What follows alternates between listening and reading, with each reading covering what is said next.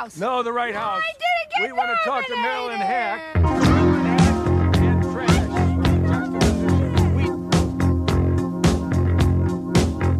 I'm from Canada Water.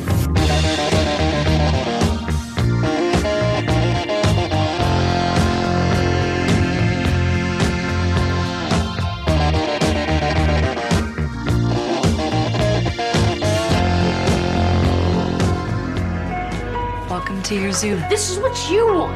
It's not what I want. At the risk of stating the obvious, you're insane. The sellers say you don't even need any special knowledge to run a zoo. What you need is a lot of heart. You are gonna love your new enclosure. We need somebody who can take charge of this place, or else we and all these animals are gone. I'm trying to give the kids an authentic American experience. Stop before zebras get involved. There's 2 zebras. There's a lion. There's 47 animal species. It'll never last. Hello and welcome to the This Had Oscar Buzz podcast, the only podcast that looks 9 months pregnant, but is actually only 6 months pregnant. Every week on This Had Oscar Buzz, we'll be talking about a different movie that once upon a time had lofty Academy Award aspirations, but for some reason or another, it all went wrong. The Oscar hopes died, and we are here to perform the autopsy. I am your host, Chris Feil, and I'm here, as always, with my otter enclosure, Joe Reed. Yes, as advertised, all otters are welcome.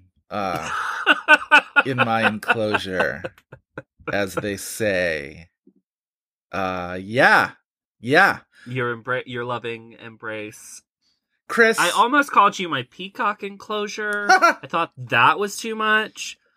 I was listen, okay, first of all, can't do snakes in movies, period. Sure. So, I don't even want to talk about the snakes in this movie. Okay.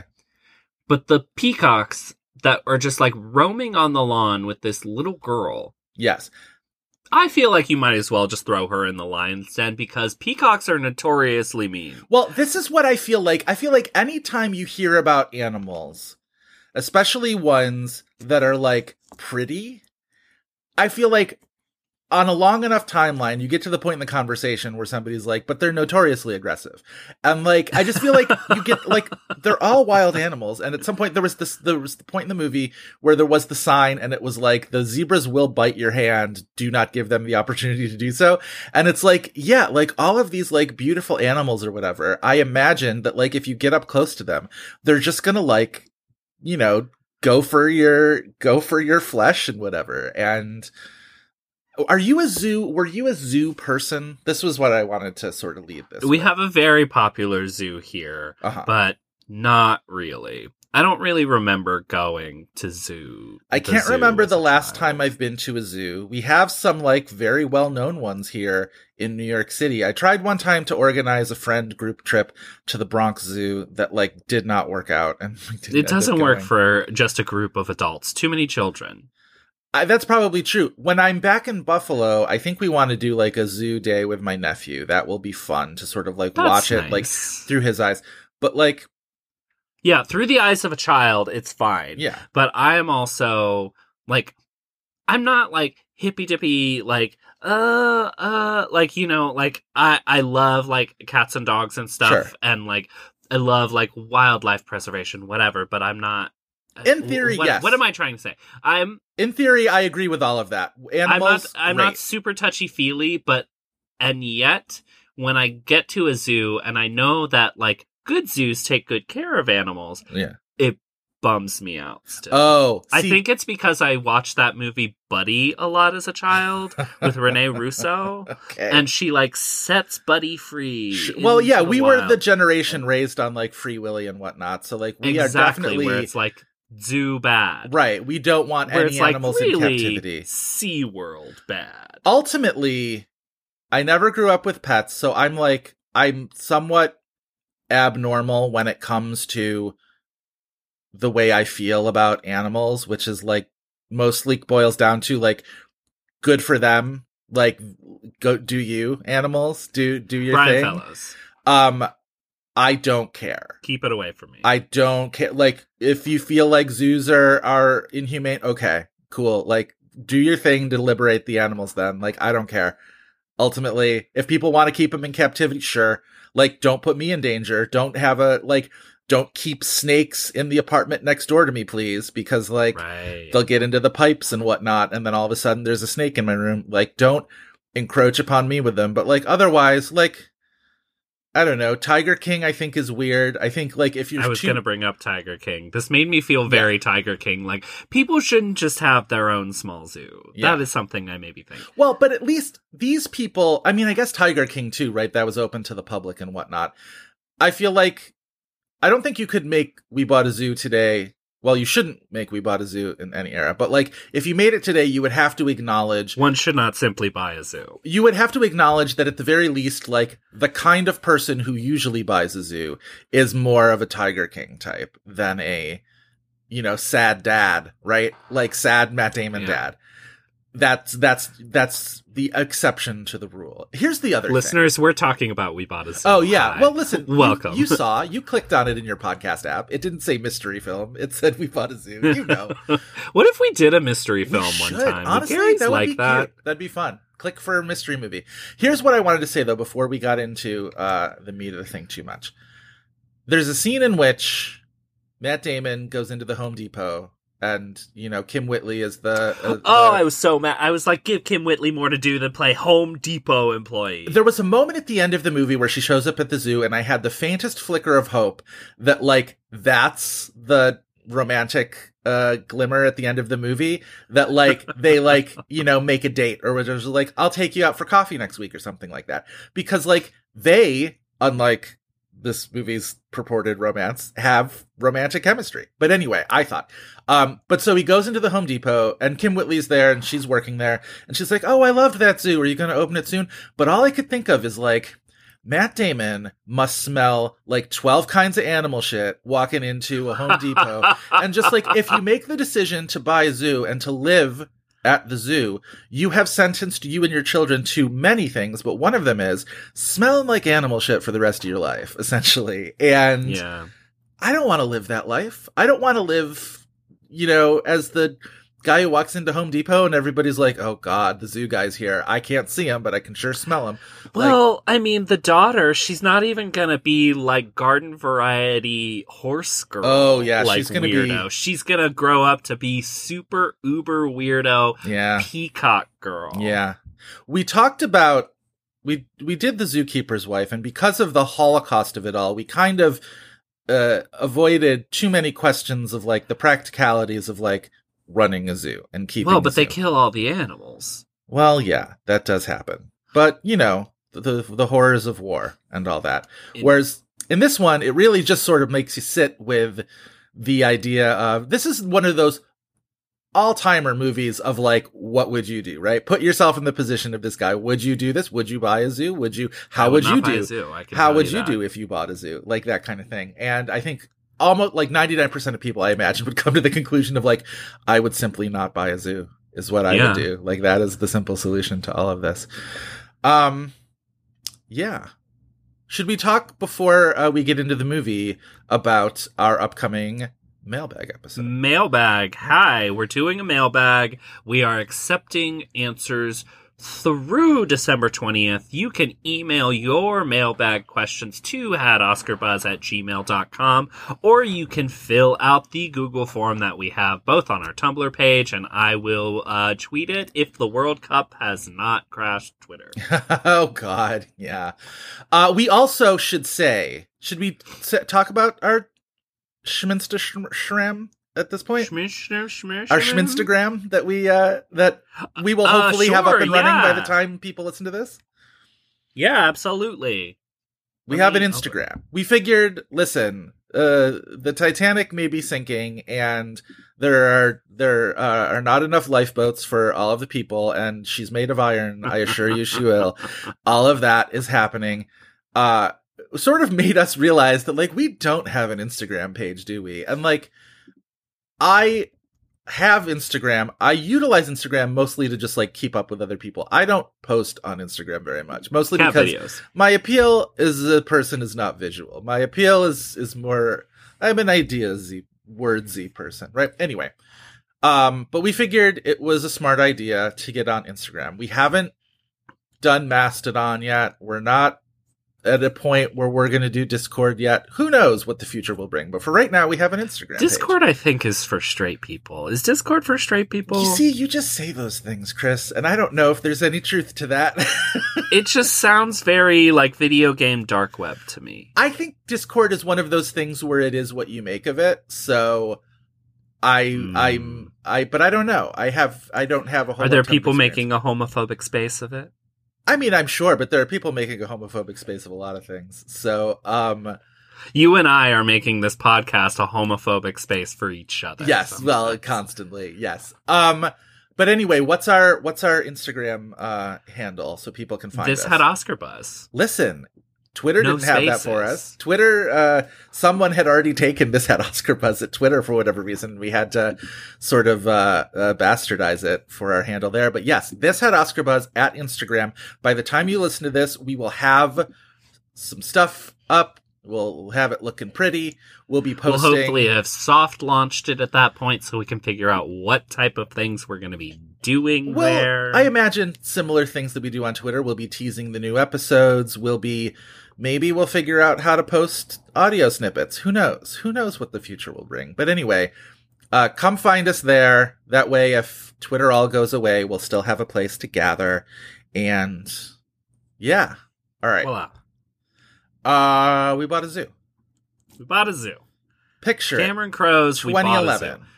A movie that I feel like exists in perpetuity as a punchline, yes, but kind of always has. It is one of the all-time punchline titles, and it never escaped that velocity. You know what I mean? Like that. I almost did a demented quiz, but we have a lot to get into in this episode. I'm still sad to lose whatever this demented quiz was going to be. Yeah, I'm sorry. I threw my draft away too. I was going to subject you to the Tyra Banks Beyonce quiz. You have to guess the movie I'm talking about. For say I said, instead of We Bought a Zoo, we took a poo. What is a movie where several people are pooping at once? Oh, well, Triangle of Sadness. Triangle of Sadness wouldn't have been the answer, but Bridesmaids would have been the answer. Triangle of Sadness would be an answer. Like, you can't tell me that I would have been wrong. See, this would have been too chaotic. All right. You're maybe... Nobody, I think there's only that one dude who is actively taking a shit in that movie. Christopher. There are multiple people. There's just poop flowing through that movie, but you don't see it someone. Gotta come from somewhere. One guy taking a poop. It's gotta come from somewhere, man. Like, it doesn't just magically appear. We're going to fight about this offline. We're going to fight about how many people pretzel sticks into a boat. Like, I gotta get out of here. If you have seen Triangle of Sadness, come to our new Instagram page and comment on how many people you think are pooing in that movie. Seen depicted taking a shit in that movie. Listen, we can do with implied. Well, no, maybe implied, because then if it's implied, then like everybody in every movie is taking Instagram is going to ban us because they think that we're posting poop content. No. Oh God, we're going to be put on poop lists. I don't like that. Okay. I don't want it. All right. Wait, how did we get there? Oh, you're right. Your demented quiz. We'll do a different movie and I'll come up with a Tyra Banks Beyonce quiz for you. Sure. Okay. We Bought a Zoo 2011 sort of comes out during what I would call, and I say this as somebody who loves War Horse and think it was the best movie of the Best Picture nominees of 2011. I was going to say, please give yourself 10 minutes to talk about War Horse. The December of mawkishness feels like the moment where like David Edelstein had a three-way review of War Horse, Extremely Loud and Incredibly Close, and We Bought a Zoo, which all opened essentially like the same week and a half. And I was like, I imagine the editorial decision there was just like, all three of these movies are sort of going for the same general vibe. So just like knock all three of these out at once, please. Like, well, it's not just like mawkishness that there was a lot of in this season, which I've talked about before as being like one of my least favorite. There's a lot of movies like centered around or, you know, actually for families and children. Like the movies you mentioned in the David Edelstein review are like kids movies in the Oscar race. There was also obviously Hugo, The Descendants counts, where it's just like, okay, yeah, this is a lot of children. Yes. Yes. And then you have, because this movie opened Christmas week, and like, you're like, I think of it in the war horse of it all, but I'm also thinking of like, it was a real kind of like Total Darkness or See the Light in Good and Humanity, because Girl with the Dragon Tattoo also opened. Sure. So in the same multiplex, you can watch, you know, The Goodness of Man in Warhorse, and you can also see Rooney Mara kicking a dildo up a man's We'll ass. talk about the Cameron Crowe of it all. This was his first movie in 6 years after Elizabethtown, which we've also one of our talked most about, popular episodes, which we talked about with our friend Phil Iskov. And that movie was 4 years after Vanilla Sky. So, like, in the span of a decade, Cameron Crowe has directed 2 features. He directed the Pearl Jam documentary, and I think there was another documentary in there. But in the span of a decade, he's made 2 movies, and both of them were flops. And he would go on to make a 3rd flop in a row a few years later with Aloha, and hasn't made it back to the big screen with his redemption movie yet. I still hold out hope for Cameron Crowe. Okay, but here's the thing we're going to talk about with We Bought a Zoo. We Bought a Zoo wasn't a flop, though. It made $75 million. It made some money. Like, it made money, but it was also a joke. The movie is treated as a joke. But it's also like, I don't know, the type of people who are going to make jokes about this movie, like us and like, you know, other people, like, we're not the target demo for this movie. We're not. This is like, is kind of a almost passe type of like family movie, but starring real people from the 90s, except like the language is a little harsh in this movie. Like, you have people saying dick and asshole in this movie, but like, this is a family targeted movie. It's the type of movie that even in 2011 didn't really exist all that much. I agree with your general premise that movies that like us, like assholes like us, are snarky about are cynical bastards, right? Yes. Are not necessarily, you can't necessarily throw them out of the culture because there are a lot of other people who could latch on to them. And this movie did make a decent amount of money, but it's been over a decade since We Bought a Zoo, and I feel like if the like quote, like, lack of a better term, normie population was going to fixate on this and latch onto it, it would have happened by now. And we haven't. I was a little surprised either. that it wasn't on Disney Plus for me to watch, considering it was a Fox movie. Yeah. But I don't know. Like, it seems like the type of thing that like Disney Plus could make now if they were concerned with anything that isn't IP, and it would do fine. And here's the thing. I think this movie is fine. I don't think it's that bad. Like, I thought I was gonna maybe be the... You're gonna be the person that hates the movie. I thought you were gonna hate it more than I did. Because, like, I don't, like, have, like, dark, vicious feelings toward this movie, but I don't think it works at all at, like, many fundamental levels. And I think I struggle to find moments of relatable human interaction in this movie. Maybe we should get into the plot description then before we really get into the movie. I will also say, and I want to get into this, in comparison to the failures of Cameron Crowe, I think that this movie is perfectly passable. Oh, I would watch Elizabethtown any day before I watch this movie again. That might be fair, but that rewatch of Elizabethtown that we watched for this movie, I was like, oh, I can't defend this movie anymore. When I used to defend it. I would definitely watch Elizabethtown more than this. I don't know. I did not. I can't wait until we do an Aloha episode. We're going to have to. We got to complete the trilogy. I have also never seen Aloha, so we'll Listeners, we are here talking about We Bought a Zoo. We Bought Directed by Cameron Crowe. We Bought a Zoo. Also written by Cameron Crowe with Eileen Brosh McKenna. Great Eileen Brosh McKenna.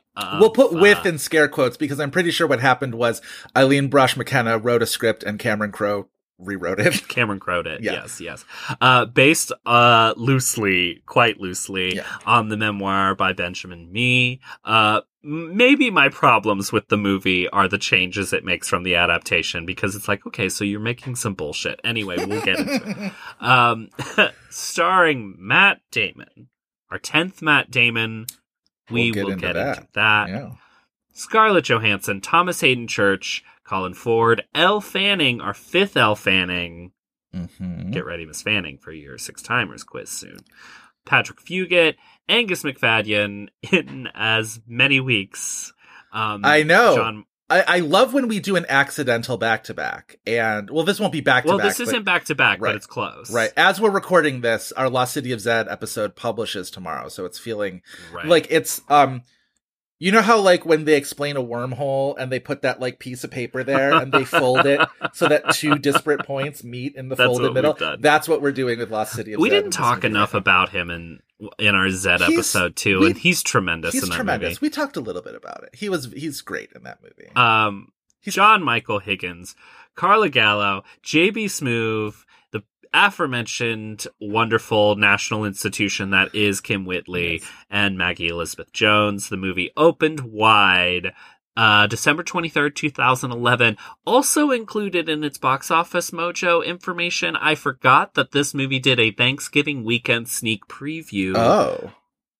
Remember sneak previews? That's what they're trying to sell Glass Onion as, essentially, is that, like, it's open in theaters for, like, a 1-week preview. And it's like, no, you're just only running it for a week in theaters. I feel like in order to get into AMC, like, they had to let AMC dictate, like, the verbiage of how they promoted that. Too. It was kind of wild so stupid. Seeing Bardo at a Regal the other day and seeing Netflix trailers at the Regal. Like, they played Netflix trailers? There was I've legit never seen a Netflix trailer. There was a Glass Onion trailer, but there was also something that's exclusively... Not exclusively streaming, but whatever, like not doing like a ballyhooed theatrical. I can't remember it now. But yeah, there were a few Netflix trailers. It was real interesting. Mm-hmm. Yeah. Pinocchio. It was a Pinocchio trailer. Pinocchio! Yeah. I'm excited to see Pinocchio. I am too. I watch Pinocchio. Yeah.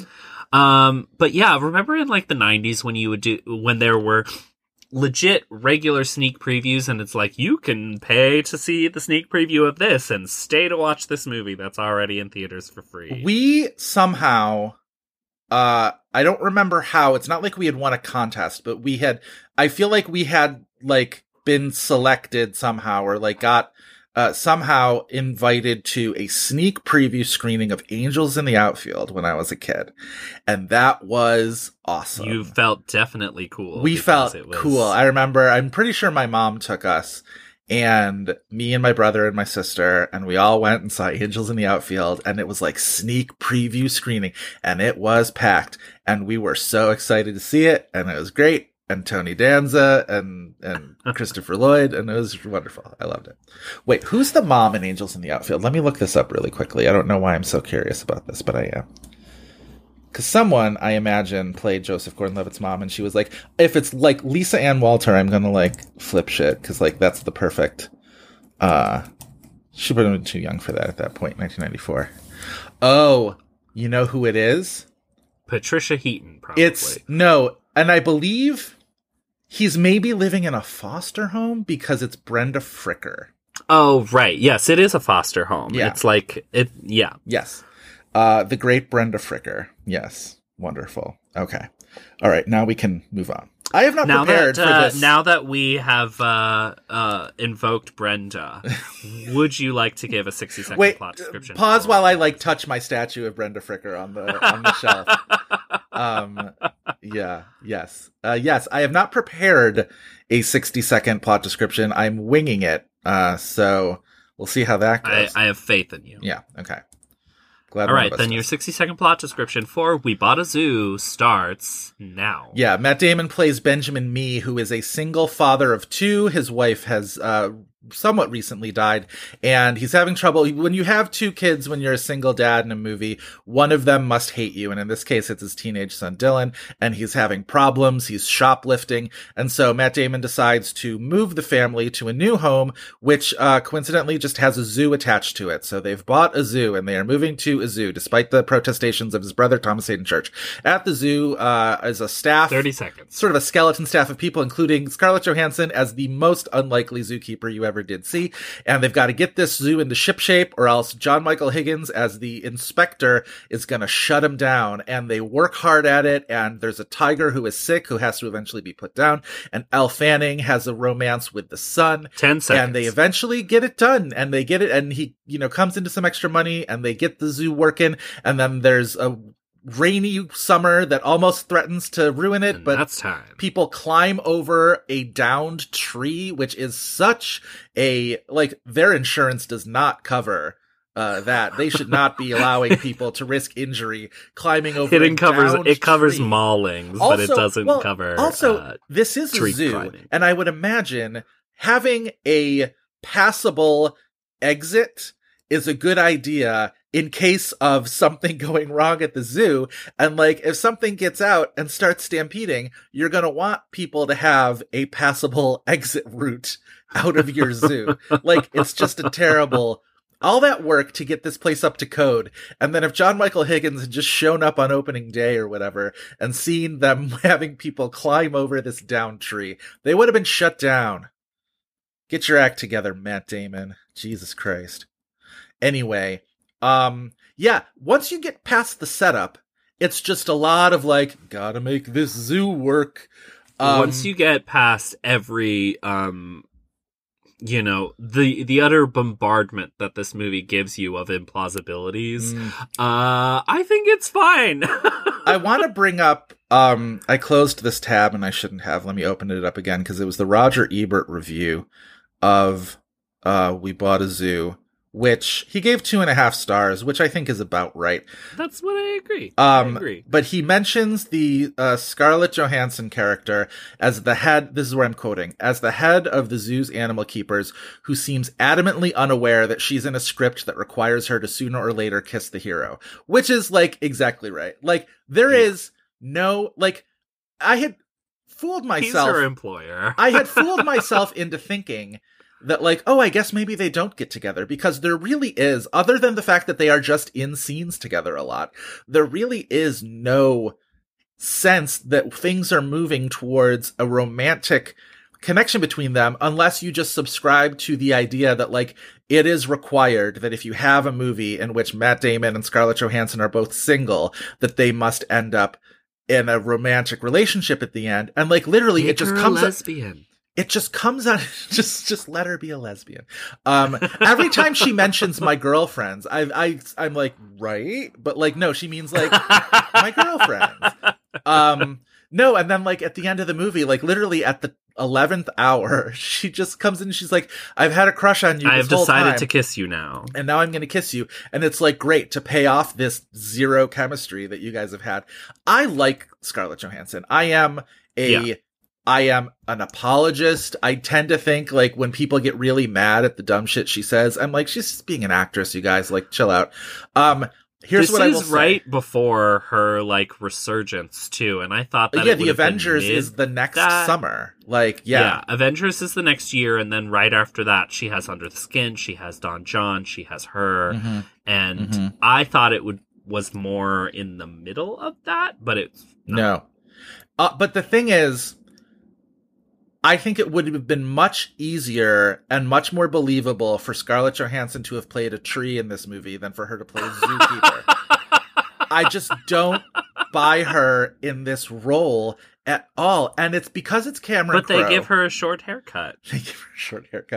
And because it's Cameron Crowe, I think everybody's sort of on guard for her being in any way manic pixie-ish, and she's not that.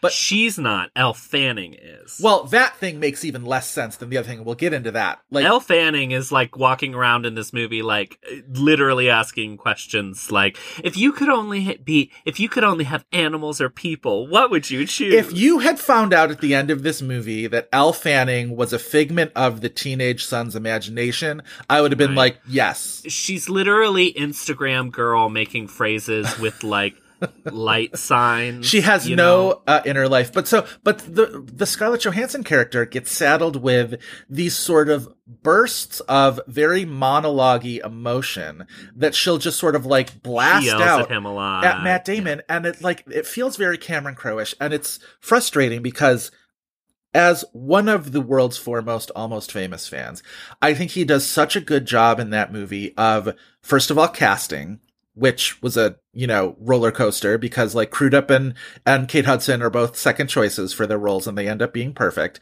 But also like he makes all of these character motivations, and maybe it's because he lived that story more or less.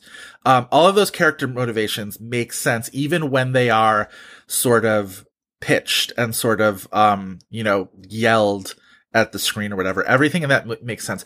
Nothing in We Bought a Zoo. I'll accept the concept that the premise that Matt Damon rebounding from the death of his wife and not knowing what to do with this teenage son who doesn't like him very much, would decide to go and buy a zoo and like do something big and different. But like the thing at the very beginning of the movie where they try to sell him as this like adventure journalist, and then everything with the Scarlett Johansson character, like these characters just fundamentally to me don't feel like real people. And at least Matt Damon's character is truly real person. Right. So that was a big part of why the movie didn't work for me. And maybe the fact that I don't romanticize animals, meant that like the rest of it wasn't going to be able to make up for all this other stuff either. I don't know.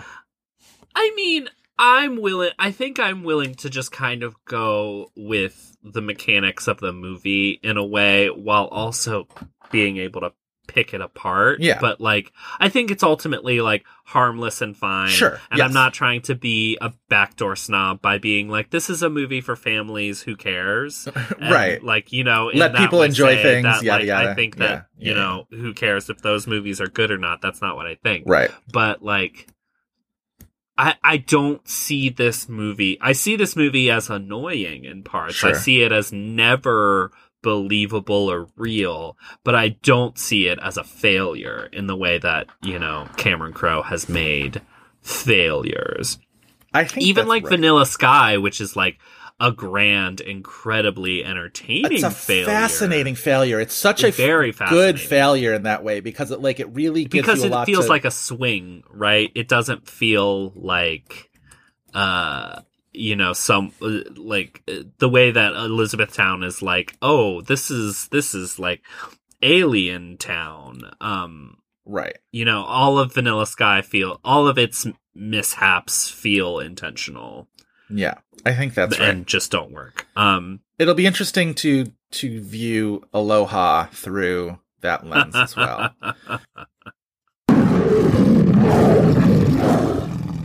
It's a zoo. Yay! Chris, we interrupt this zoo progress report. Everybody hold on to your tiger cages and whatnot. We are breaking in to talk about the latest update in the Vulture Movies Fantasy League. The donkeys are running wild. The donkeys are running wild. That is true. As true today as it was in 2011. Bad time to be a donkey in a movie. Sure, except you're getting thus so much glamour, lots of red carpet opportunities. I would say for donkeys in Hollywood, it's never been a more exciting time. I feel like no moment has the donkey been more castable than right now. I saw a tweet that was like actors on actors, EO and Jenny from Banshees of Inisherin. Do you think somebody's gonna greenlight a Hee Haw movie now, just so that the animated donkey from the Hee Haw logo can get in on this action? Or like, honestly, your spin-off movie for Winnie the Pooh, it's time. I'm surprised it hasn't happened yet. Starring Jenny. I'm sure. So you're saying live action Winnie the Pooh? Yeah, I'm sure that's probably the next thing that David Lowery is doing to make money from Disney. I mean, all this to say, Donkeys did fine and We Bought a Zoo, probably. Donkeys did fine and We Bought a Zoo. Donkeys are cleaning up on the awards circuit. So this week's update on the Vulture Movies Fantasy League, which, by the way, I think last time I neglected to mention the URL, which is important. So it's moviegame.vulture.com. From there, you can click on a link to the landing page where the rules are still there. All of the calendar of upcoming events are still there, but also you can check out the leaderboard and you can, do a little Control F on your team's name and you can see where you stand in the current leaderboard of the Vulture Movies Fantasy Game, which is, I think, super exciting. I'm always checking where I am in relation to friends and colleagues, because how else do I measure my worth? So anyway, Chris, the thing I want to talk about this week on our little update is we are now past New York Film Critics Circle, National Board of Review, and Los Angeles Film Critics Circle, Film Critics Association, which announced, I would say earlier today, but that would misrepresent just how much of the day was taken up with Los Angeles film critics voting. It's from sunup to sundown. The critics were voting. They took a break for lunch and let everybody know about it. As always, my favorite part of award season. They were reporting from the tunnel under Ocean Avenue. Okay, what is that joke? I'm pretty sure it's a Lana Del Rey joke. I don't know. Okay, it's a SZA joke because the SZA album just dropped and I still haven't had a chance to listen to it yet. It makes perfect sense that I would not know about it then. Okay, I feel fine. I don't feel out of the loop anymore. Thank you. So those are kind of the big three. The National Society of Film Critics sort of rounds out that quartet, but they don't vote until January. So, which is why a lot of their winners can feel like not reactionary, but maybe they won't pull the trigger for Cate Blanchett because everybody all season long has been giving it to Cate Blanchett, etc. Right. They're usually good for at least one acting award where it's like a breath of fresh air from the sort of sameness of award season. The death of Mr. Lazarescu. Exactly. We'll get to them in January. Which I think was actually LA, but spiritually you understand what I'm saying. Spiritually, 100%. Yes. But I sort of did a little quick tallying up, absent box office points, because box office points, of course, are relative to when you signed up. Just considering awards points thus far, which have been Independent Spirit Award nominations plus NBR, New York Critics, LA Critics, our top 10 point getters thus far, two, I would say that were really expected. Everything Everywhere All at Once and Tar are like well ahead of the rest of the field for critics awards points. At this point, Everything Everywhere All at Once is at 170. Tar is at 165. Now, Tar was significantly less expensive than Everything Everywhere All at Once in the fantasy game. So, if you purchased Tar right now, you're getting better value. I would argue that Everything Everywhere All at Once has a higher ceiling in award season in general, but Tar still holds the possibility of going very far. But I would say right now, Tar is doing what it needs to do in Critics Awards season. Wouldn't you say? Yeah, I would agree. I'm not quite so sure I agree that the ceiling is lower for Tar by the time of the end game of it. Maybe in terms of wins, you could have. That's sort of what I'm saying. Something. Yeah. Well, also, I still feel like come Oscars, Everything Everywhere All at Once is probably looking at anywhere from 7 to 10 nominations. And I think Tar is looking at anywhere from 3 to 6. Right? I wouldn't be surprised if it lands like 8. Tar?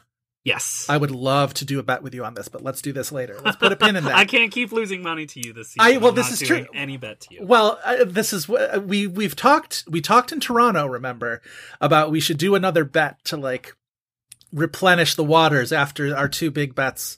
Or at least one of them my is Michelle getting Williams bet, which I will win money on. but not this year. But not this year, right.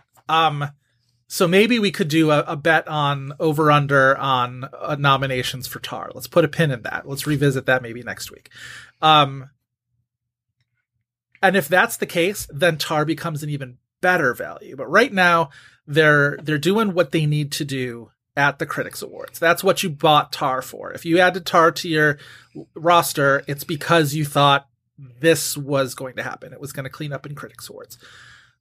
I want to talk about our third place film, though, which currently right now, in terms of awards points, is Aftersun, which is doing so much better in award season than I expected. I was basically expecting some best first film awards for Charlotte Wells, highly deserved. Which it's getting, those. Which it's getting, but it's getting that plus some other things. It feels like all of these critics' bodies are finding ways to give it an award. It got an editing award at Los Angeles Film Critics. It ended up on not just the best independent films top 10 at NBR, but actually like the overall best films top 10. And it's a really good value in the pool. That's a $5 movie. If you picked up Aftersun for $5, you are skipping all the way to the bank with these 85 points thus far. Like, that's really good. And it also means good possible things for down the road. Now, where I was really expecting Aftersun to be a non-entity in the Oscar conversation, now it could get a couple nominations here or there. I think Paul Mescal now is probably in the thick of a Best Actor possible conversation right now. I would agree. Which is exciting for me. Yeah. Because I love him in that movie. Yeah. I don't think it'll be a Best Picture nominee, but I think it's no worse off than like the top 15 right now. Do you know what I mean? If you're talking about possible Oscar, about possible Best Picture nominees, which is pretty rad. Like, maybe a screenplay nominee. This seems like the kind of movie that would get a screenplay nomination. You know, small, widely loved by, a small but loyal good group of viewers. So, or that editing nomination, like the Los Angeles critics gave it. Would love that. Rounding out our top 10, Women Talking, currently 65 points. Banshees of Inisherin, 60. Banshees has been doing really well.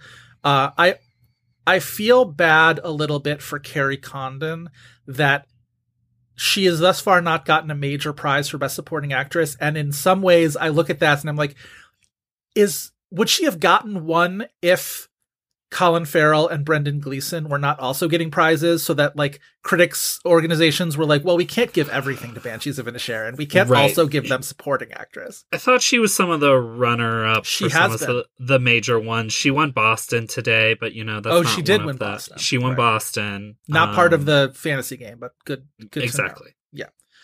Yeah. But otherwise, Banshees of Inisherin has been winning prizes and all sorts of screenplay prizes, Colin Farrell prizes, Brendan Gleeson prizes. Some surprising ones in the 5 to 10 range. Emily the Criminal did very well at the Independent Spirit Awards and then also showed up on the NBR list for independent film. The Inspection has been showing up pretty well, also did well at the Independent Spirit Awards. Bones and All keeps finding ways to make an appearance. Top Gun Maverick, of course, the Best Picture winner at NBR, helps goose their hilarious 40-point total for awards. And then After Yang, which, that's a very low ceiling movie, but 40 points by this point, you didn't pay very much for it. So yeah, After Yang was $1 movie, $2. I think it was a $2 movie. Yeah. So it's interesting. What do you make of this top 10 awards points list? I think there's going to be a lot of changing in that over the next few weeks. I'm sure also the next week will bring both the Globes and the Critics' Choice. I'm sure it will be a very different leaderboard next week. Yeah, by the time you are listening to this, it is very possible that the Golden Globes and Critics' Choice have both announced their award nominations, which will, like you said, just a flood of points will be flying into a bunch of these movies, and we'll see what the shakeup is. Who knows? Maybe Aftersun will keep that number 3 spot. I want to give a shout out on the air here to our current, as we stand here on Sunday the 11th, current first place team is NY Cinephile, still in first place for, I believe, our second week. Roster of Black Panther, Wakanda Forever, which I will say, Avatar has been getting a few critics' prizes here and there. So I feel like with the expected box office that we all think it's going to get, that is probably going to prove to be the box office pick that succeeds better than Wakanda Forever, just in terms of overall. If you were flipping a coin between picking Black Panther, Wakanda Forever, or Avatar: The Way of Water, and you landed on Avatar, I think you probably got the right one. The better pick, the higher ceiling pick. I think it's a Best Picture nomination is very much in the cards for that movie at this point, sort of reading the tea leaves. Would you agree? I agree. Anyway, but NY Cinephile had Wakanda Forever, Tar, Banshees of Inisherin, After Sun, After Yang. All of those movies did well. We just mentioned A Love Song, Don't Worry, Darling, and X. I think we recited this list last week. But anyway, congratulations on another week at the top NY Cinephile. We'll see if it lasts through the Golden Globe nominations. Anything else you want to throw in before we return to the zoo? No, let's get back to the zoo. It's a zoo. Yay! And like I said, I generally really, really like and root for Cameron Crowe. His brand, I think what a lot of people find very cheesy about Cameron Crowe, I give a lot of leeway to. And like the soundtrack in this movie, which I imagine would be a thing that annoyed you, is one of the things it annoyed that, me a little bit, yeah. I have so much, I cut him so much slack for that, mostly because half of the needle drops, any needle drop that's from like before 1980. The Randy Newman needle drop is really good. It is, and I like that song. Although that song, I think it's going to rain today, I always associate with beaches. Yes, I was going to say better in beaches. Yep. But like all the Neil Young needle drops, all are like, oh, this is a thing my dad would just be playing in the garage. You know what I mean? No, but like, also it's like we get it. You like Neil Young, like with Cameron Crowe. Like it's like, yes, you have 5 artists that you rely on. To me, I find it a little more annoying when he's like White Stripes Man or whatever, and it's just like, okay, or Bon Iver. Yes, although we should mention that the soundtrack for this, the official soundtrack for this, is Wall to Wall Sigur Rós. Because the score was done by Jonesy. Yes. And I thought I had remembered that like Jonesy had gotten like a Critics' Choice or a Globes. Some kind of precursor. Yeah, but he didn't. Interesting. No nominations for Jonesy. Part of me, do we pronounce the J in that name because he's Scandinavian? Okay. I don't know. I've never heard it pronounced out loud before. I'm scared to say it. I think I've heard Jonesy, but I live in Ohio. I just like the idea that like this lead singer of this like ambient weird Scandinavian group has the same name as like a construction guy on the site or whatever. It's like, hey, Jonesy. Much like Bon Iver, it sounds like whales dying. I like Sigur Rós a lot. And Don't come after me. I like Bon Iver. The sound drop that that Cameron Crowe utilizes when they sort of scale the tree in the road and they see everybody, and it's I can't remember how that title is pronounced, but anyway, it's the big Sigur Rós song that like is used in trailers a bunch and whatever. Right. Feels like Cameron Crowe like back edited the whole movie to like get to that point. And he's a director who I imagine plans for his needle drops in a very intentional way. So like that makes sense. There was I want to look up this guy's name actually, because there's this not YouTuber, that sort of has a connotation that it's like a, personality brand now. But there was this guy who used to do compilation videos on YouTube that I don't think he does anymore. I think he stopped doing them in like 2014, 2015 or something like that.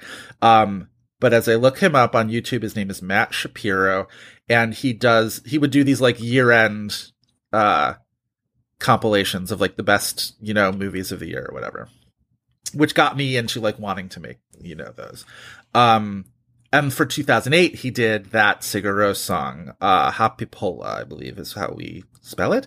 And always makes me think, anytime I hear that song now, I think of clips from like The Dark Knight and Revolutionary Road and, all the sort of like the best of 2008 or whatever. Anyway, that made me think of that, and I wanted to shout out that guy. I don't know if he still makes videos or whatever, but they were very good, and I liked them. Move to a different platform beyond YouTube because people like Joe Reed call him a YouTuber. Well, I just don't like the way that sounds like vlogger. You know what I mean? Like, I don't wanna... I'm a nice person. I wouldn't call someone a vlogger. Anyway. Could be worse. You could call them a content creator. It's true. Okay, so... I saw the bleakest thing ever. Uh-oh. And it was like meant as a Christmas gift for children. It was like content creation kit. And it was no. It literally on the box, content creation kit. And it was like a ring light. No. Shit like that, a tripod, and I wanted to walk into the sea. This is what turns me into that Isabelle Huppert gift from the Round Table. Just no. I don't know. Maybe Matt Damon, to establish a better relationship with his son, needed to give him a content creator kit or a Tumblr page for his artwork. I will say, I tend to want to like the sullen teens in movies more than I do because I just feel like they are created for us to be frustrated with them. And they are created for us to be like, I would never be that shitty if I were a teen. When like, I am like, enough of us probably were and had our moments. You know what I mean? And, it just also feels like a trope, as I said in my 60-second plot, where it's like, oh, a parent died. One of the surviving children is going to be so hateful towards the surviving parent. And it just... The other one's going to be a weird angel. Basically, yes. Yeah. And like, you get that trope all the time. And I'm sure it's based in... fact and sound psychology and whatnot and all this sort of stuff. But it's just like, God, we see it so often. And I don't know. This is why I end up defending the War of the Worlds. This is one of the reasons why I made us finally pull the trigger on this movie. The scene where it's just the son and Matt Damon barking each other was making the rounds online. And I didn't even realize. I was like, what are people making fun of here? And I watched the clip and I didn't know what movie it was from. When was it making the rounds online? Like recently? I saw it a few weeks ago. Really? Wow. I didn't think anybody remembered anything about this movie besides the title. Yeah, It was just... Well, you know how it is. Like, online, people like to decontextualize scenes of people arguing and be like, this is abuse.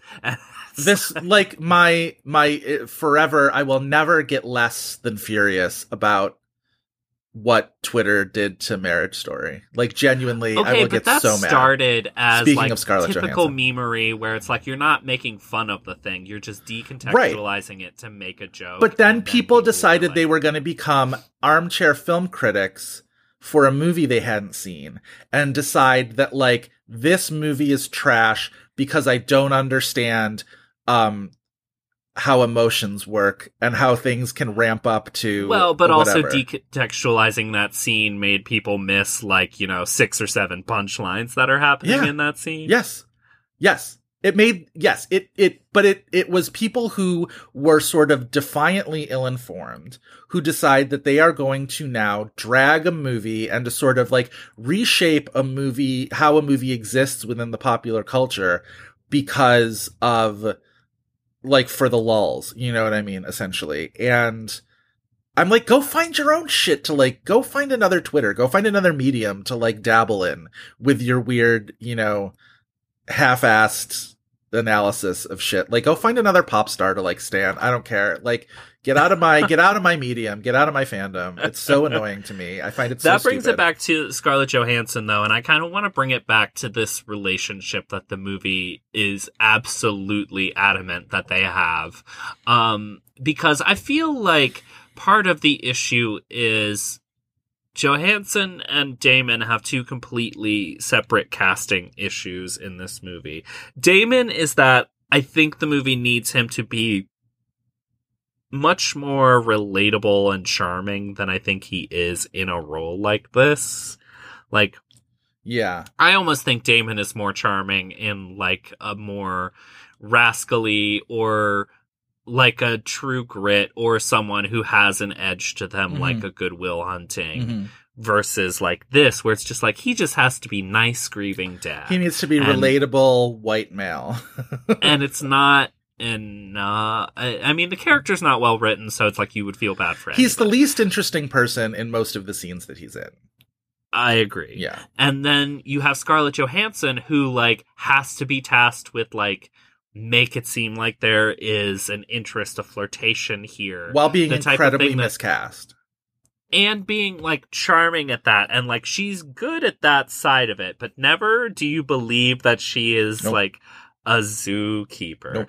And usually when you see these like animal handling scenes, it like everyone is doing the real grunt work. Like Angus McFadden, you believe, is going around with a dart gun, but then I believe that's how he lives his life, holding a snake and smiling in the background. Yeah, and that's supposed to, you know. On the subject of Matt Damon, though, before we get away from that, he is our second actor ever to reach the 10 film threshold. And him and Meryl. Meryl did it when we did our Prairie Home Companion episode.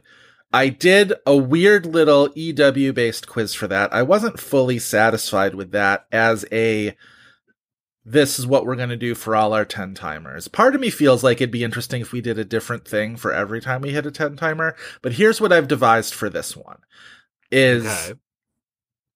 First of all, the 10 films that we have talked about with Matt Damon in them, starting with our fifth movie ever that we ever did, Courage Under Fire, Suburbicon, The Majestic, in which he is a voiceover narrating a letter, All the Pretty Horses, Finding Forrester, in which he has a cameo as a lawyer, The Rainmaker, Promised Land, Gus Van Sant's Promised Land, Margaret, Downsizing, and Now We Bought a Zoo.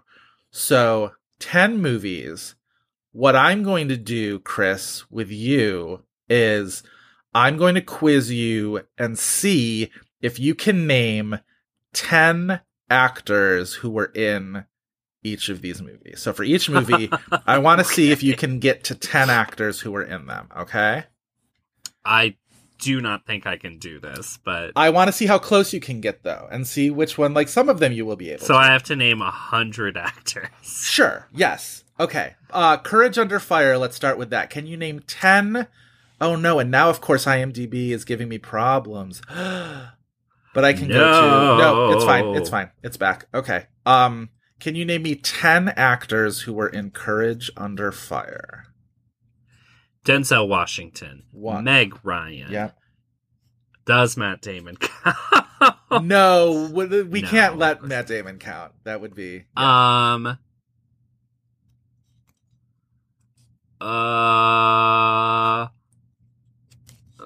Saw this movie, 5 years ago, whenever we started this. It's like Željko Ivanek in that movie. Yes, Željko Ivanek. Okay. Very good. David Morse? No? Wait, give me a second. Because it feels fully plausible. Conceivable that it he's feels in that movie. Incredibly plausible that David Morse could be in this movie. And then also let me know when you want to tag out and go to the next one. I may already want to tag out. I'm not seeing David. Let me just do a search. No, not David Morse. Okay, so you want to tag out to the next one. Yes. The next one is going to be Suburbicon. Okay, so teeny tiny angel baby Noah Jupe. Yep. Julianne Moore. Yep. Oscar Isaac. Yep. Who else is in that horrible movie? Directed by George Clooney, not starring George Clooney.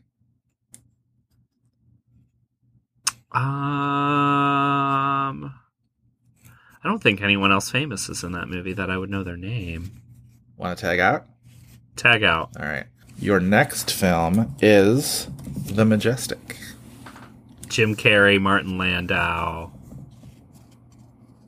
Beyond that, I have to tap out. Okay. There are definitely some others in there, but like, I don't remember. You don't remember anything from it. That's fine. Okay, the next one is going to be All the Pretty Horses. Penelope Cruz, Lucas Haas. Not Ben Foster, but there is like a real Ben Foster type in there.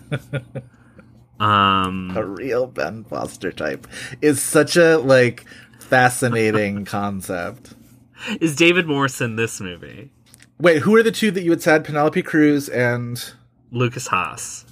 It's not Lucas Haas. It's Lucas. No, but it's the other one. It's the Sling Blade kid. Yeah. The what's his name? You were right with Lucas. Lucas. I'll give you partial credit. It's Lucas Black. Lucas Black. Yes. Put Lucas Black and Lewis Black in a movie together. Watch the sparks fly. Let me know if you're ready to tag out. Yeah, I got to tag out. Okay, so you got 2 in All the Pretty Horses. Finding Forrester. Sean Connery. He is the man now, dog. He is the man now, dog. Busta Rhymes, Anna Paquin, F. Murray Abraham.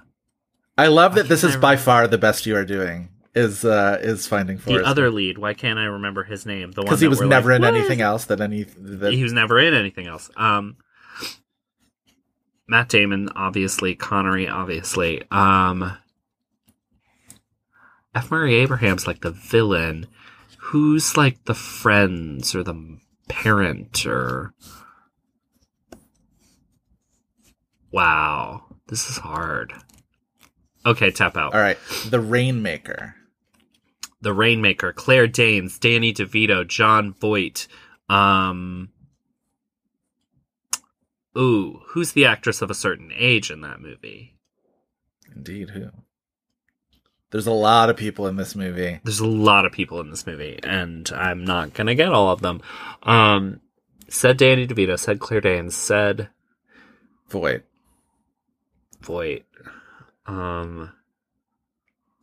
There's more like legendary people in it because it's Francis Ford Coppola. Yes. So it's like stacked. Is it Lois Smith? It's not Lois Smith. It's not Lois Smith, but that's a good But guess. it's a formerly like a supporting actress winner from the decades or something. Yes, there is somebody who fits that bill. Yes. Who had won supporting actress before The Rainmaker. Yes. It's like Ava Marie Saint. You're in the ballpark. You're in the ballpark. I will say, think of the movies that we have been watching to prepare for screen drafts. Got it. One that we've maybe done. She won her Oscar for that movie? I don't know if she won it for that movie. Give me a second. It's not like Kim Hunter. It's not Kim Hunter. She won her supporting actress Oscar. No, but for a different Best Picture winner, actually, interestingly enough. A different Best Picture winner than we're watching for screen drafts. Yes. So, again, not Ava Marie Saint. Oh, man, this is hard because I know that it's right there in that ballpark. Yeah. Let me know when you want to move on to the next Matt Damon movie. We're going to come back to this, but yes, let's move on. Okay. This is my favorite kind of quiz where we have to come back to things. I'm diabolical this way. Okay. Wait, where is this movie? It's going to be Promised Land. Let me just find it on IMDb. Okay, Promised Land. Rosemary DeWitt. I love that that's your first. Scoot McNairy. Where there is a Scoot McNairy, there must also be a Walton Goggins, so I must say Walton Goggins. Let me look. Let's see. Goggins. No Walton Goggins. You're missing like... Casey Affleck.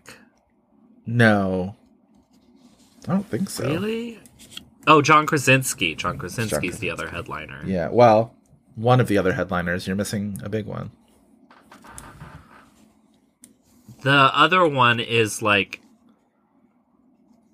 Damon's fixer or whatever. Somebody on Damon's team. Yeah. It's like 3-time Oscar winner. 3-time Oscar winner. Yeah. All for acting? Uh-huh. Oh. So someone older then. Yeah. Who has 3 acting Oscars that's not like Jack Nicholson? Oh, you're falling into the know. classic the doctor was his mother trap. Oh. So wait, what? Sometimes the person we're thinking of can be a woman. Oh, I know. I'm sorry. But no, I was saying it's the person that works with Damon that is like his fixer. Yeah. I was thinking that was like a Casey Affleck type. No. It's Frances McDormand. It's Frances McDormand. Yes.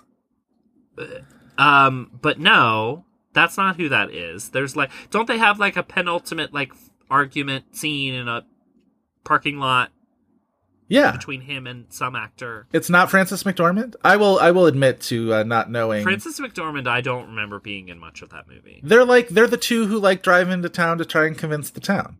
Yes, but I think she's mostly at the beginning of the movie. All right, I'm going to let you move on to one that I think you're going to be able to get 10. Okay. And that is Margaret. Okay, thank God. Anna Paquin, J. Smith Cameron, Jeannie Berlin, Mark Ruffalo, Rosemary DeWitt, Kieran Culkin, more people, Jean Reno. How many people are that? 7. You got 7. 7. I need 3 more. Allison Janney. Yep.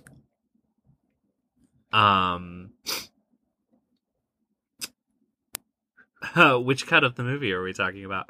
I don't know, but Kenneth Lonergan. I was going to say, whose movie are we talking about? And because it's Kenneth Lonergan, who comes as a package deal. Indeed. I already said Ruffalo. But who else has been in multiple Kenneth Lonergan movies? Matt Damon. But we're not talking about Matt Damon. Broderick. Matthew Broderick. All right. Yeah. All right. You got 10. All right. Downsizing. This might not be the worst either. Hong Chow, Christoph Waltz. Is Jean Reno in this too? No, but it's some other Euro actor that French person of some renown. Not French. Donnellan Champlin, Niecy Nash, yes. Margot Martindale, Laura Dern, Kristen Wiig. Mm-hmm. Who's in the first part of that movie? Neil Patrick Harris. Nice. Isn't there somebody else in that presentation? The scene with Laura Dern, too. I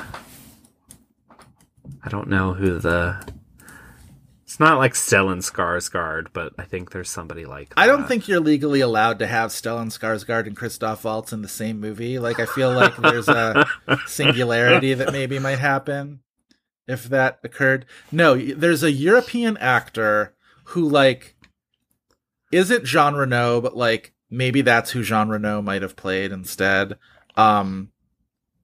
Almost certain they are German. That isn't Christoph Waltz. Right. But, like, is buddies with Christoph Waltz's character in the movie. Yeah, I know the role, and I can't. Oh, Udo Kier. There you go. Yeah. All right, you're at 9. Very good. A movie. There's got to be one more. All right, while you think about that, give me as many as you can from We Bought a Zoo. Angus McFadden, Scarlett Johansson, Carla Gallo, Kim Whitley, Thomas Hayden Church, who else am I? Elle Fanning, Uh-huh. Patrick Fugit, Yep. Can the monkey at least count? The Sure. monkey on Patrick Fugit's hat Sure. count? That's a starring role. That's Yes. not just He's in that movie more than Cameron Crowe's mom. He who was gets also in this laughs. movie. Yeah. He gets laughs. I don't think I can remember anybody's name off the top of my head, even though I literally have a spreadsheet. With We their have an names in it. inspector. Oh, John Michael Higgins. Yep. And we have you're not going to remember the kids' names. Is there anybody else who has a name in this? Maybe not. Maybe you're right. No, who's the realtor? Oh, JB Smoove. There you go. That's 10. All right. Now I'm just going to walk you through the rest of these, and then we'll be done with this 10 timers game that was maybe a little bit harder than we thought, but okay. All right, Courage Under Fire. So you got Denzel and Meg Ryan and somehow Željko Ivanek. You were missing one of the other soldiers that he goes to interview, who is played by an actor who was one of the Young Guns. Kiefer Sutherland. Nope. Charlie Sheen. Nope. Emilio Estevez. Nope. Lou Diamond Phillips. Lou Diamond Phillips is Phillips. really good in that movie.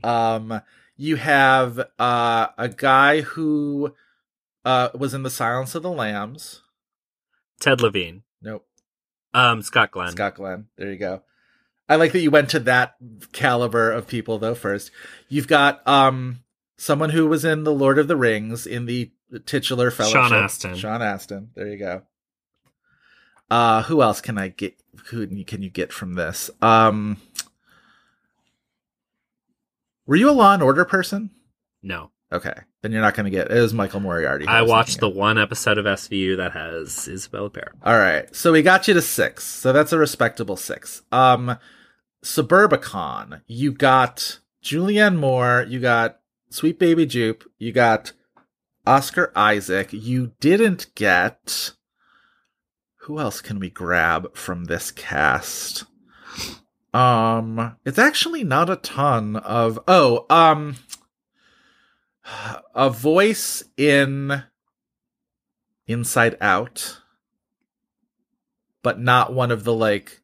Richard Kind? Yes, Richard Kind. Very good. I think that's the only one we're going to grab from that, so that's a respectable 4. Okay. The Majestic, you got Jim Carrey and Martin Landau, and then Ran for the Hills. There's a lot of meat on that bone. So his love interest in that was on, like, The Walking Dead. She had sort of a featured recurring role on The X-Files. You might not know her name. No. There's a character actor who is, he's in, like, Wes Anderson movies, I guess. He's sort of a persnickety sort. He's, I think he played in the realm of directors who create critics so that they can be dumped on in a movie. M. Night Shyamalan. Yeah, so who was the actor? Bob Balaban. There you go, Bob Balaban. There's an actor who was in multiple of these movies who you missed both times, who got an Oscar nomination in 2007 for being a nice old man. Hal Holbrook. Hal Holbrook, yes. There is somebody from Alias. Did you watch Alias? Victor Garber. Nope, the other one. Matthew Vartan. No, the other older guy. No idea. Ron Rifkin. Got it. Anyone else you can get in this cast? So you got what? That's a respectable 5, I think. All right. Sure. All right. Next movie. All the Pretty Horses. So All the Pretty Horses, you got Penelope Cruz and Lucas Black, not Haas. The other sort of Matt Damon's, like, bestie in that movie was a child star in a Spielberg movie. Henry Thomas. You also have a playwright / actor who... Tracy Letts. No. who was a Julia Roberts love interest in a movie we have done on this podcast. Okay, not Malkovich.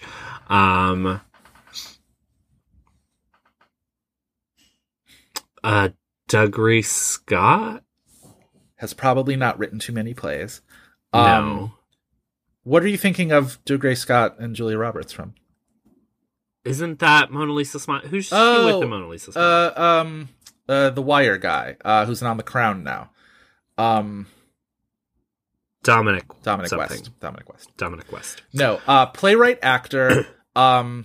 He is also, speaking of Tracy Letts, is in August Osage County.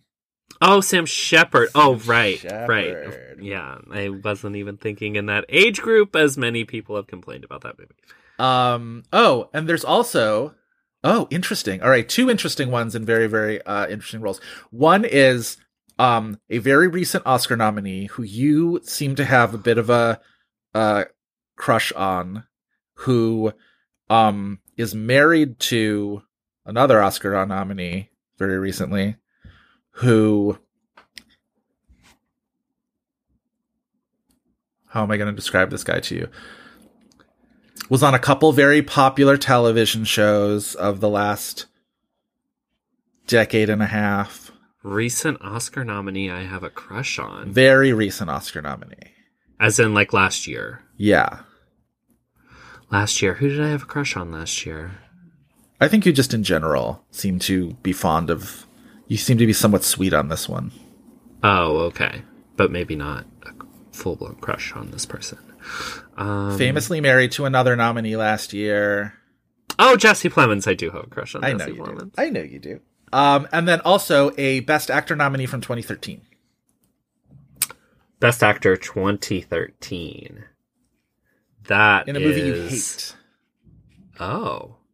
Nominated for a movie I hate. Yeah. And what movie are we talking about again? All the Pretty Horses? All the Pretty Horses. This guy plays Judge in All the Pretty Horses. Oh, okay. So it's an older actor. Yeah. 2013. What won Best Picture in 2013? That's after Argo. 12 That Years a Slave. is 12 Years a Slave. Bruce Dern. Bruce Dern plays Judge. Yes. All right. So that's a respectable 6. All right. Plowing our way through. Finding Forrester. You got Sean Connery, F. Murray Abraham, Anna Paquin, and Busta Rhymes. The love interest from Flashdance. If you I only know Jennifer Beals from that movie. All right, his name is Michael Nouri. The guy, the kid is Rob Brown. You are not going to get that. Yes. Yeah, I don't think there's too many other people. Oh, there's the other guy in Murder by Numbers who's not Ryan Gosling. Oh, Michael Pitt. Michael Pitt. Yeah. And, the woman who interviews Tom Cruise in Magnolia. Angela Bennett? No. Not Angela Bennett. Oh, God, what's her name? I love her. Yeah, she's great. She's great. Oh, that pisses me off. That is not right there. Yeah. It's April Grace. April Grace. All right, a respectable April 5 Grace, for you there. All right, The Rainmaker. So you got Danny DeVito, Claire Danes, so close to this John one. Voight. The Oscar winner won her Oscar for Mrs. Miniver. Teresa Russell. Teresa Wright. Teresa Wright. Who is in The Best Years of Our Lives. Yes. There's also a actress of she wasn't quite a certain age at this point. She's playing older than she is in this movie. One of the cast members from The Big Chill. Mary Kay Place. Mary Kay Place, yes. An Oscar nominee from... Was he nominated for Married to the Mob, or was he just... I think he was nominated for Married to the Mob. Harry Dean Stanton? No. No, it's not Harry the Dean other Stanton. one who's like not Harry Dean Stanton, but like is right. essentially looks like Harry Dean Stanton. Oh God, what's his name? He was in Quantum Leap. Dean Stockwell. Dean Stockwell. There you go. Oh wait, sorry, I'm adding these to the wrong movie. Supporting actress nominee in the 2000s. She shows up for like one scene cameo. She's a narrator on a David Lynch sci-fi movie. Oh, Virginia Madsen. Virginia Madsen, yes. Best Actor nominee from the late aughts, who nearly won for a big comeback role. Mickey Rourke. Mickey Rourke, yes. All right, so you've got up to 8. That's a respectable 8. The star of a movie that's not unlike Bardo. So, like a directorial. Like, What's This the, Is like, My Life movie? Yeah, what's the like ultimate movie in that genre? Self-indulgent. I mean, but in a it good feels way. like when people compare it, they compare it to Roma. Oh, I don't think Roma when I see that movie. I don't think Roma when I see Director that movie, but making a that's the movie reductive about one his that own everyone life uses. and death, who very stylistically indulgent, but like people love this movie. Oscar-winning director.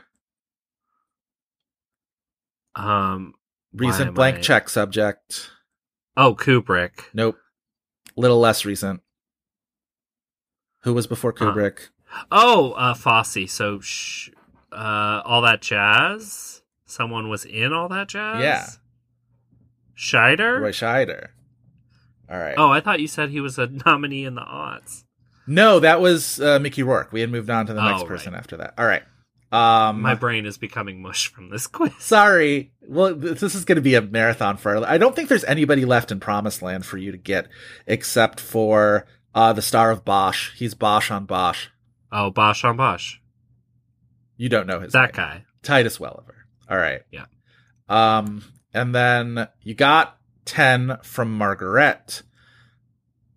Who else is even left in Downsizing? You got 9 in Downsizing. I got 9 in Downsizing. That's pretty good. You were missing a Saturday Night Live cast member who factored into the year's juiciest celebrity scandal. This year's juiciest celebrity scandal. Oh, Sudeikis. Jason Sudeikis. There you go. 10 for Downsizing, and you got 10 for We Bought a Zoo. That's a very, very convoluted quiz that we may not ever repeat again, but I'm glad that we did that because that was very fun.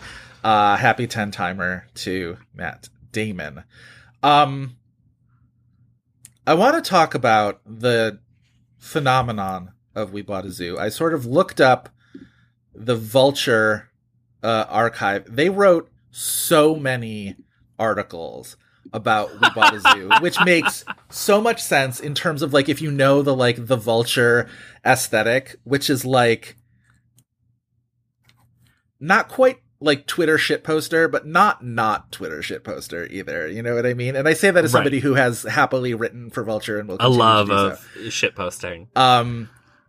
There's just a lot of it. The one thing that it reminded me of as I went through the archives in that was they covered the momentary phenomenon in December of 2011 where there was a Twitter account called We Bought a Zoo that was a chronicle, a sort of madcap chronicle of what the characters from We Bought a Zoo might have been tweeting as they bought their zoo. And it's just insanity, but it comes from our good friend and former, and I would say future podcast guest, Bobby Finger, and his podcasting partner, Lindsay Weber, back in the day, did the We Bought a Zoo Twitter account. And it was, all this recent like Twitter elegy going on and remembrances about remember the things about Twitter that were good. I think one of them was the absolutely insane We Bought a Zoo Twitter account that is still available if you go on Twitter at We Bought a Zoo.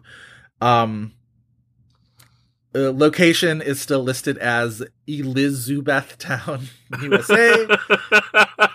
There's just some really good stuff. There's just some really good stuff in there. There's like multiple tweets that are just like, we're trying to get some hay. There's a whole Ben Affleck interview. There's a lot of stuff. Excuse my cough. And it lasted for like a week, and then it was done. And it was... That's all. That's as long as those things should last. It should either have been talking about a dead medium, Those things should either last for a week or they should last in perpetuity, and you never know when a tweet is coming. Like the fake Tilda Swinton account that existed for years. To give you a little bit of context, this was probably around the time that I created thishadoscarbuzz.tumblr.com. So like that was sort of the vibe in the ether at the time, was just like real dumb shit that like might exist as like a single service Twitter account or Tumblr. And I'm glad I think if I had done This Had Oscar Buzz as a Twitter account, I don't know if I had ever made it to the point where we had done a podcast about it. Whereas like Tumblr was a little bit more permanent. But we bought a zoo. The people who don't understand when we are stupid definitely don't understand that era. Right. But We Bought a Zoo existed exactly as it should have, as a Twitter account for a week and a half. And the one tweet, as I'm looking at it, just says in all caps, "If you see a zebra who answers to Jason Bourne, do not shoot him. Give me a call or send me an email. We can figure this out." It's just great stuff. What a time. What a time to be online. Yeah. So that was, if you're trying to get a sense of like, how much respect did this movie garner in the public sphere? That it was about that very general area. Yeah. You mentioned that I feel like this is also going to be one of those movies that we do that people look askance, like, was there real buzz? And there was actually at the time. Yeah. Because this was one of the late season movies. It's a Christmas release. Yeah. Yeah. It's a Christmas release starring Matt Damon and directed by Cameron Crowe. And as much as Cameron Crowe had flopped with Elizabethtown, he's still 2 movies removed from Almost Famous. So like, people also didn't realize that this was a movie targeting families until they saw it too. Like targeting families more than targeting awards until they saw it. Also, but like a lot of the on paper stuff, like the dead wife, the et cetera, et cetera. A lot of Oscar buzz also tends to come from a cynical place, which is, right. Oscar voters will go for that kind of schmaltz. They've done it before. You know what I mean? I feel like every time they award something that has a degree of sap or schmaltz to it. And again, that same year they nominated Extremely Loud and Incredibly Close for Best Picture. So like there is it's not wrong to anticipate that the Oscars could go for something that seems bad, but has, you know, an emotional appeal in some way. So, yeah. This was an AARP M for G's nominee. And lost to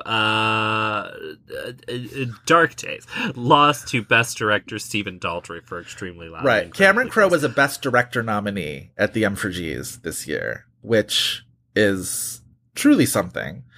All the things to nominate it for. It's truly like, you're a 50-year-old man. Yeah, congratulations. Actually, if you just look at the names of the directors, it's a formidable group. It's Stephen Daldry, who, like, gets shit on, but, like, he's the director of The Hours. At that point, he had never missed a Best Director nomination. And Extremely Loud got Best Picture and not Best Director, but continued that streak of essentially Best Picture or Best Director nomination for like 4 movies in a row. Was Trash before or after Extremely Loud? After. After. Daldry, George Clooney, Martin Scorsese, Terrence Malick, Woody Allen.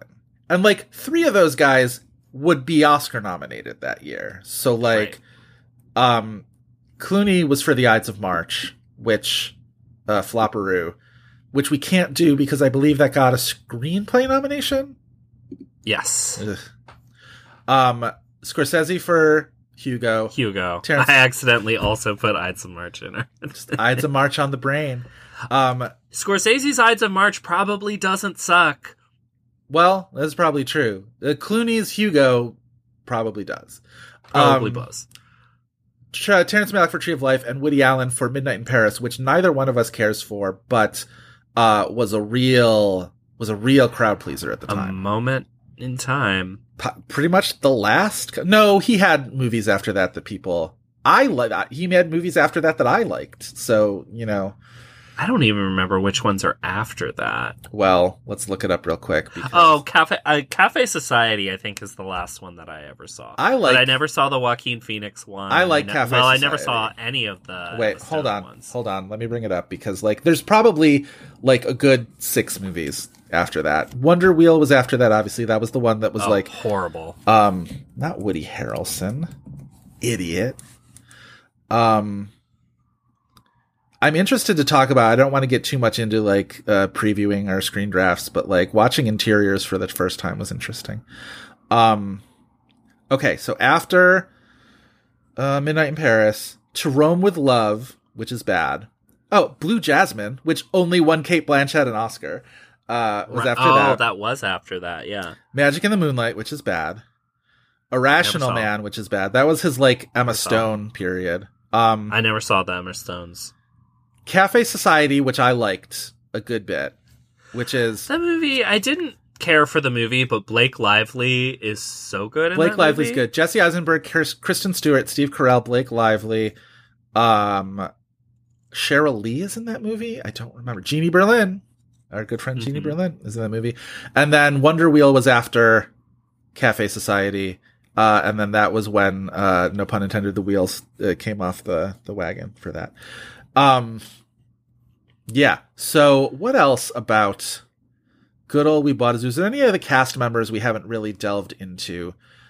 His mother does play Parrot Lady in this. Every once in a while she would show up on screen. I'd be like, is that his mom? Cause he'll let her cameo in things every once in a while. And, which is very sweet. Obviously, Almost Famous is in many ways, it's many things, but it's a love letter to his mom. I want to talk about the differences between the real life story. Oh, and yeah, the movie go for that, it. Like, I think maybe illustrate a little bit how this movie is bankrupt. Go for it. The movie makes it seem incredibly easy to just buy a zoo, lending to all of the jokes in the inferred flippancy of the title. It took them several years to buy this zoo over a time period where one assumes, they were certified for like animal care. Right. And all of that. So it's just like the movie makes you think that like you can just buy a zoo where there's a staff, that already cares for all of these animals, right, etc. Blah, blah, blah, maintains the facilities. But the house portion, you got to fix that. I think even more so, the wife had the real life story. She passed away while they had owned the zoo, not beforehand. Which I think it's just like, I don't know. There's something about, well, if we're trying to make a heartwarming movie, well, we'll make this story be that everybody's already grieving, and buying the zoo helps you solve your grief or something. Right. That feels so manipulative to me in a way that I'm more so inclined to like knock the movie for that than for any of the like cheesiness. You don't feel like it would have been equally or more manipulative to make the movie about the wife dying while they are trying to save the zoo? Maybe, but I feel like because they're trying to make a family movie, it's like, well, we can't have this death mid-movie, so to make money in the way that we want to make money, we have to make her already be dead. I don't know if that necessarily precludes. I feel like there's value in a weepy like that, but I get what you're saying. I also feel like it's just a trope that now I'm sort of struggling to think of other examples, which I hate that. I hate when I can like clearly identify a trope and people are like, well, what do you mean? What other movies? And I'm like, I don't remember. But like the trope of like a grieving person needing to do something big to like shake things up. Right. And this feels like one of those movies for sure. And I feel like that kind of thing, appeals to somebody like Cameron Crowe. It appeals to a lot of writers in Hollywood, which is this idea of what if somebody just changed their whole life on a whim? What if somebody just like gave up everything that they were doing and decided to do something new? And there's a little bit of that in Secret Life of Walter Mitty, that appeal of just like, what if this like regular guy adventure just like packed his bags and like set off like A Man Called Uva, sort of, right? Like that kind of thing that we're getting. Are we getting A Man Called Otto? It's supposed to come out in December, and I have limited release at Christmas, I think. We have seen nothing from it, right? I don't think there's a trailer. I hated that original still. movie. I'm sure a still exists. We do know that Rita Wilson has written and performed a song for it that will be in the original song Race. Well, there is our fifth nominee. That is justification to get this movie released. I've been trying to think of, because I keep talking about what a great song Race it'll be if it's Gaga and Taylor and Rihanna and LCD Soundsystem. Rita. And if Rita Wilson is the fifth, I am again. all I in. do think Jasmine Sullivan will be in there too. For which movie? For that, Till. For Till. Well, best original song rarely goes the way we think it will. So there is a very good chance that J. Ralph is waiting in the weeds with something. With Diane Warren and Scarlett Johansson ready to pounce. Oh, okay. So I was going to mention this up top. This is our first episode we're recording in the era of Diane Warren has an Oscar now, because the Governor's Awards, as we were recording this, was last night. She accepted her award from Cher. She came up to the stage too early, and she was so incredibly enthusiastic and excited about finally having an Oscar. You know how much I love somebody who really wants to have an Oscar, and seemingly nobody has wanted an Oscar more than Diane Warren has wanted an Oscar at this moment. And I was incredibly happy. She had that one quote that Kyle Buchanan tweeted out where she's like, I write songs as if they were songs that would be at my wedding, but I don't want to get married. I have no interest in waking up with anybody else in my bed or something like that. But, just Diane at a 10. I saw a photo this morning that she had either tweeted or Instagrammed of her waking up in bed with the Oscar statue next to her.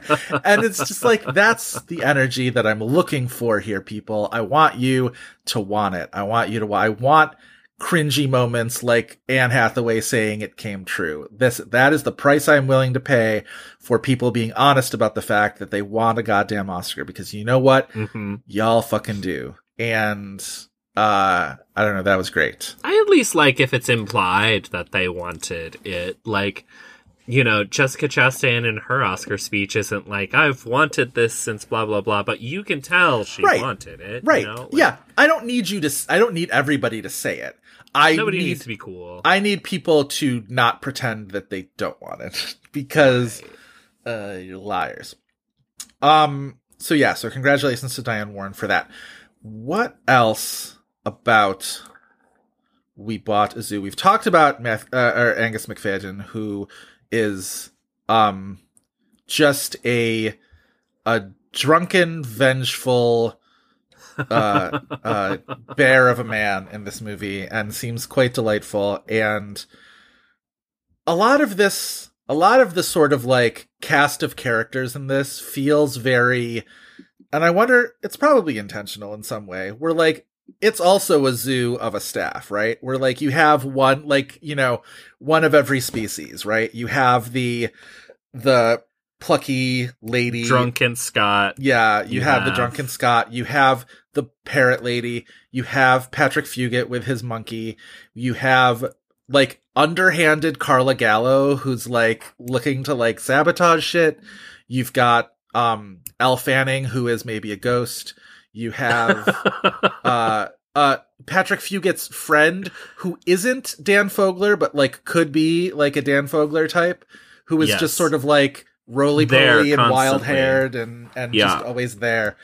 It's a real menagerie of people in that regard. So, yeah. Which, like, not fully capitalized in the movie, because you could have this, like, eccentric ensemble. That would be a lot of fun. And I wonder if I always do this. I'm an idiot. I don't know. I always am like, would this have been better as a TV show, or would this TV show be better as a movie? And like, it's a disease that I have fallen That'd into. be an impossible television show. Do you know how expensive it would be to constantly have animals on a set of a TV show? It would be, but I always think of a movie that has an ensemble like that isn't capitalized upon, and I'm like, this would work better in a television show. This kind of ensemble, at least, where you would have time to sort of like give these people, you know, an episode here or there or whatever. Ultimately, I don't hate this movie, but I don't think it works. I'm glad that you found it more charming than I did, because like that's what it's there for. It's there for people to find it charming. I found it so wildly inoffensive. Sure, like, yeah. And nothing to really get super bent out of shape about. Yeah, I agree. But, you know. I'd be interested to see, interested-ish to see what Aline Brosh McKenna's version of this movie would have been before Cameron Crowe rewrote it. Yeah. But... Because obviously we love her for things like Devil Wears Prada and Crazy Ex-Girlfriend. Exactly. Incredibly smart. Right? Yeah. What's her thing coming up? She just announced a new project, and I forget what it is. I think she had already had something, and I think she and Rachel Bloom are also reuniting for something. I think that I had heard that. I wonder if it's this thing. Well, she's writing and directing a movie with Reese Witherspoon called Your Fantastic. Place or Mine. I like the sounds of that. That is supposed to be released in February. Two long-distance best friends change each other's lives when she decides to pursue a lifelong dream, and he volunteers to keep an eye on her teenage son. It's Reese Witherspoon. It's Steve Zahn. Rachel Bloom is in this. Ashton Kutcher is in this. Jesse Williams is in this. Zoe Chow, who is rad. Tig Notaro is in this. And hold on, let me figure out when this is coming out, because Your Place or Mine.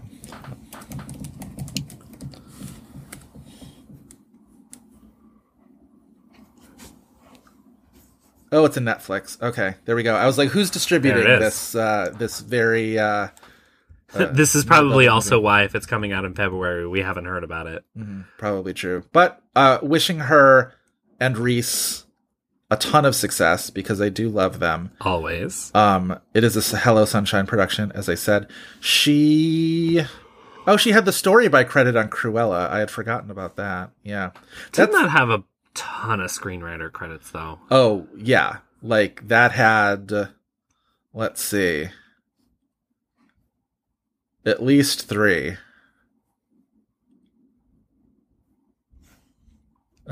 Her story by credit was her and the team of Kelly Marcel and Steve Zissis.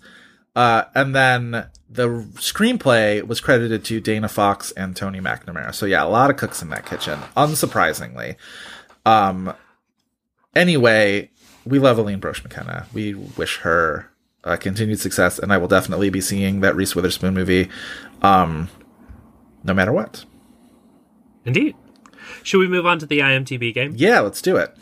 Would you like to explain the IMDb game to our listeners? Yeah, let's do it. Every week we end our episodes with the IMDb game, where we challenge each other with an actor or actress and try and guess the top 4 titles that IMDb says they are most known for. If any of those titles are television, voice-only performances, or non-acting credits, we mention that up front. After 2 wrong guesses, we get the remaining titles' release years as a clue, and if that is not enough, it just becomes a free-for-all of hints. Fabulous. Sir, would you like to give or guess first? I will give first. Mine, as I mentioned to you before we started recording, is a little challenging for you. I went into Fast Times at Ridgemont High, which was Cameron Crowe's first screenplay that was turned into a movie. In a small part, I believe, in that movie was one of the 80s sort of signature actors a little bit, in a kind of what might have been kind of way. Was almost Marty McFly in Back to the Future. I am, of course, talking about Eric Stoltz. Eric Stoltz. That's rough. Yeah. Is he in Barcelona? Is the Walt Whitman movie? Whit Stillman? It's the Whit Stillman. My brain is much. He might be, but I know he's in another Whit Stillman movie that is not also in his known for. I think he's in Walking and Talking. He's not in Barcelona, or not Walking and Talking. Kicking and Screaming. He's in Kicking and Screaming. He's not in Barcelona. Neither one of those is on his known for. Got it. I'm just gonna guess Fast Times at Ridgemont High. No, not that. All right, that's 2 wrong guesses. Your years are 1985, 1987, 1994, and 2004. 2004? Yeah. I don't remember. And of course, no TV. Eric Stoltz is someone who I can't say I've seen in a ton of things that I really remember him being in. His most well-known of these 4, he had a very famous co-star who was somewhat famously snubbed for an Oscar nomination. Madonna. No, but you're on the right track. Because I was thinking he's in some type of erotic drama like Body of Evidence, but that's Defoe. Well, I would go away from that vibe, because that's not going to help you any. Okay, so not a movie like that. Okay, but someone like Madonna, the same year, I'm pretty sure, was Courtney Love. Courtney Love? No. What? But like a musician almost nominated for an Oscar? Yes. A female musician? Yes. Obviously not Cher. Why? Because she has an Oscar. Yeah. Oh, no, it's Cher because it's Mask. It's Mask, yes. The 1985 one is Mask. Another one of these, he's in a small part, but in a very famous scene. Pulp Fiction. Pulp Fiction. 1994's Pulp Fiction. Yes. The other 2, one of them, there's 87 and 04. The 87 one, maybe you haven't seen it, but it's one of those movies that was like really... Is it a horror movie? No, it's a romantic comedy, like a teen romantic comedy. Teen, young people, it's not whatever. Some Kind of Wonderful. It is Some Kind of Wonderful. Oh, okay. Yeah. Eric Stoltz. And then 04. Mary Stuart Masterson, Leah Thompson, written by John Hughes. They might not be teens in that. They might be in their 20s. But anyway, they're young. Heartache to Heartache they stand. The 2004 one, I don't remember him being in this movie. This is a movie with a very memorable title that didn't get good reviews, but I definitely saw it in a theater. The title refers to a sort of, not pseudoscientific concept, but like a little bit of like pop science that like sounds very interesting and like, has... I was initially going to guess Simone. No. Pop science type of... I'm guessing like this is a comedy. No, it's like a sci-fi thriller. Interesting. Sci-fi thriller, not sci-fi like horror. It's sort not of antitrust. It stops just shy of horror. There's like at least one horrific element to it. What is the genre as listed by IMDb? It's not drama, sci-fi, thriller. Just shy of horror. So it's not like gory, but like the threat of gore. I feel like I know I'm gonna know what this is, and it's like, it's not like a Dark Castle movie, but it's like Deep Rising type of... It's not quite that. It's more poppy than that. It stars a very popular actor from the aughts who almost always seemed like he was in over his head when he was cast in dramas. Philippi. No, but you're sort of on the right track.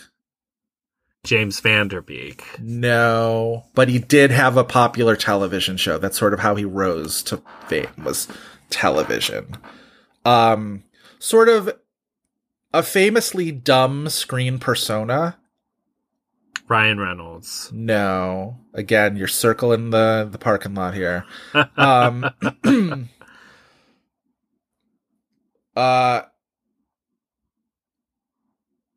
notable for Twitter in some way. Chris Evans, because he showed his penis. No. Early Twitter celebrity. Early celebrity to get on Twitter. Oh. That I'm not sure will help me. I know I know the movie. It's not going to be something I've never heard of. You've definitely heard of it. You've probably seen it. You've definitely heard of it. It refers to a concept that is alluded to in Jurassic Park. Cloning. No. Dinosaurs. No. Genetics. No. A specific character mentions this general scientific-ish concept. Evolution. No. Think of Jeff Goldblum's character specifically. When he's trying to hit on Laura Dern, what's he talking to her about? Oh, I forget now. Oh, okay. Well, then that's not going to help you at all. Because I'm thinking of, like, man eats... dinosaur eats man. Blah, no. Blah, blah, blah, blah. No. Television star was in a comedy that was, like, famously dumb, but, like, also very successful. Was, like, super hot guy. Married an older woman. Early Twitter adopter. Now is married to his co-star from the television show that made him famous. One of those OC people? Nope, it's not Adam Brody, because he married Leighton Meester, but they were not on the same show. No. Who married an older woman? Married an older woman, they got divorced, then now he's married to the co-star from his television show. Unfortunately, people are yelling at their podcast machines. I know, right now. people are probably upset with this. Is it like Chad Michael Murray? No. Much more famous than Chad Michael Murray. Was like an A-lister for at least a while. Had a television show on MTV that wasn't like a reality. Ashton Kutcher. There you go. God.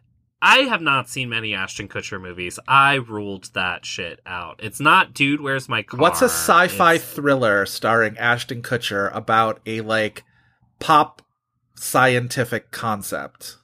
Dude, Where's My Car? No, stop saying Dude, Where's My Car? That is not a sci-fi thriller, no matter how you want to define. I rejected Ashton Kutcher movies as a concept, so maybe I have blocked this movie out. Not the title. Definitely not the title. He, like, travels through time. Time travel Ashton Kutcher. He's got, like, a somewhat ill-considered beard situation happening. I really don't remember this, and maybe it's just my brain fog today. I refuse to give you this title. You should know this. Who else is in it besides Eric Stoltz? One of the women from Varsity Blues. Ali Larder. Nope, the other one. Damn it. Who is the other one? The other one. Who was also in... Her known for would be interesting, actually. She's not Anna Faris in Just Friends. She's the other one in Just Friends. Right. Amy Smart. Yes, Amy Smart. If you get this from Amy Smart and not Ashton Kutcher, I'm. Listen, I've probably seen more Amy Smart movies than I'm sure you have. Movies. I'm sure you have. What's the tagline on this poster? Change everything is the tagline on this poster. What, like, time travel movie? It's like a caveman movie. No. Or time travel. No. He, like, travels throughout his life and changes things. Small, insignificant things that then lead to big... No. Butterfly Effect. Yes, for God's sake. I've never seen that movie. I literally almost started doing the hand motion butterfly for you. I've never seen that movie. You've heard of it though. It is a very memorable title. Yes. Okay. I'm sorry. Sorry, listeners. Sorry you don't remember give a shit about Eric the Stoltz Butterfly as what is his character's name in this even? He's 20th build as a teacher, Mr. Miller in Butterfly Effect. Sorry to this man. Sorry to Eric Stoltz. All right, what do you have for me? Sir. All right, I have something significantly more easy for you. Okay. You mentioned we have also done a previous zoo-themed episode on The Zookeeper's Wife. I chose for you the star of The Zookeeper's Wife because I am a nice person. And I chose something easy for you today. I chose Jessica Chastain. Have we never done Jessica Chastain? Apparently not. Wow. Okay. I imagine by now Eyes of Tammy Faye is there. Incorrect. Whoa. Okay. The Help. Incorrect. The Help is there for everybody. How is The Help not there for her? That's not crazy. there for Jessica Chastain. There are once you have the years, you're gonna. Are they 3 2011s and then a 2012? Is that what it's? No, there's a 2012, 2 2014s, and a 2017. Interstellar. A 2012, one more 2014, and what? 2017. Is 2017 The Zookeeper's Wife? No. Okay. 2012 is... If it's fucking Lawless, I'm gonna lose my fucking mind. No, it's Zero Dark 30. Yes, correct, for 2012. The other 2014 is... The Martian was 2015. Was it fucking Guillermo del Toro, Crimson Peak? No. Okay. That's 2015. Is it 2015? Okay.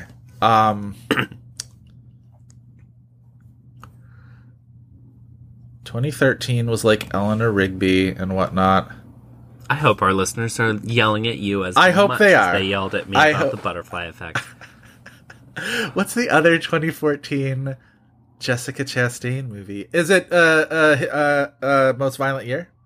It is a Most Violent Year. Good. I was I'm not helping you. No, on this. don't. We did a whole episode on it. 2017. This was very respectful. Wait, Molly's Game is 2017. Molly's Game is 2017. Yeah, very good. Okay. I love Molly's Game. That's it, right? That's the 2017? That's it. Okay. You got it. Okay. Sorry for giving you Eric Stoltz when you gave me Jessica Chastain. Two famous redheads, I will say. A nice little theme. Yeah. Very gingery episode for my cult. That's our episode, though. If you want more This Had Oscar Buzz, you can check out the Tumblr at thishadoscarbuzz.tumblr.com. You should also follow us on Twitter at had_Oscar_Buzz. And now, Instagram at This Had Oscar Buzz. Yeah, we should add that to that. Yeah. Also, be sure to send in your mailbag questions. Once again, you can email us at hadoscarbuzz@gmail.com, or you can fill out the Google form that we have on our Tumblr and on our Twitter page. Yes. Joe, tell the listeners where they can find more of you specifically on a solo venture. Don't find me on Instagram. Find This Had Oscar Buzz on Instagram. I'm not worth following on Instagram unless we're actual friends. If Twitter's still around, I'm on Twitter at Joe Reed, Reed spelled R-E-I-D. Find me on Letterboxd, Joe Reed, Reed spelled R-E-I-D there as well. I don't know what else I'm jumping to. I'll let you know when I know. I might just diminish and go into the West and remain Galadriel. Who knows? But yeah, that's where I'm at for now. And you can find me on Twitter and Letterboxd at ChrisFeil. That's F-E-I-L.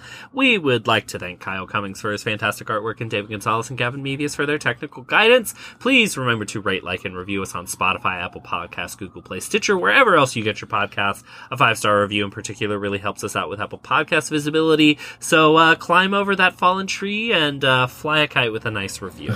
That's all for this week, and we hope you'll be back next week for more. We didn't talk about the flying the kites, and I literally was so upset. They all flew a bunch of kites. They flew a bunch of fucking kites for no reason. It made no sense for the rest of the movie. Free gifts on the reopening. Bye.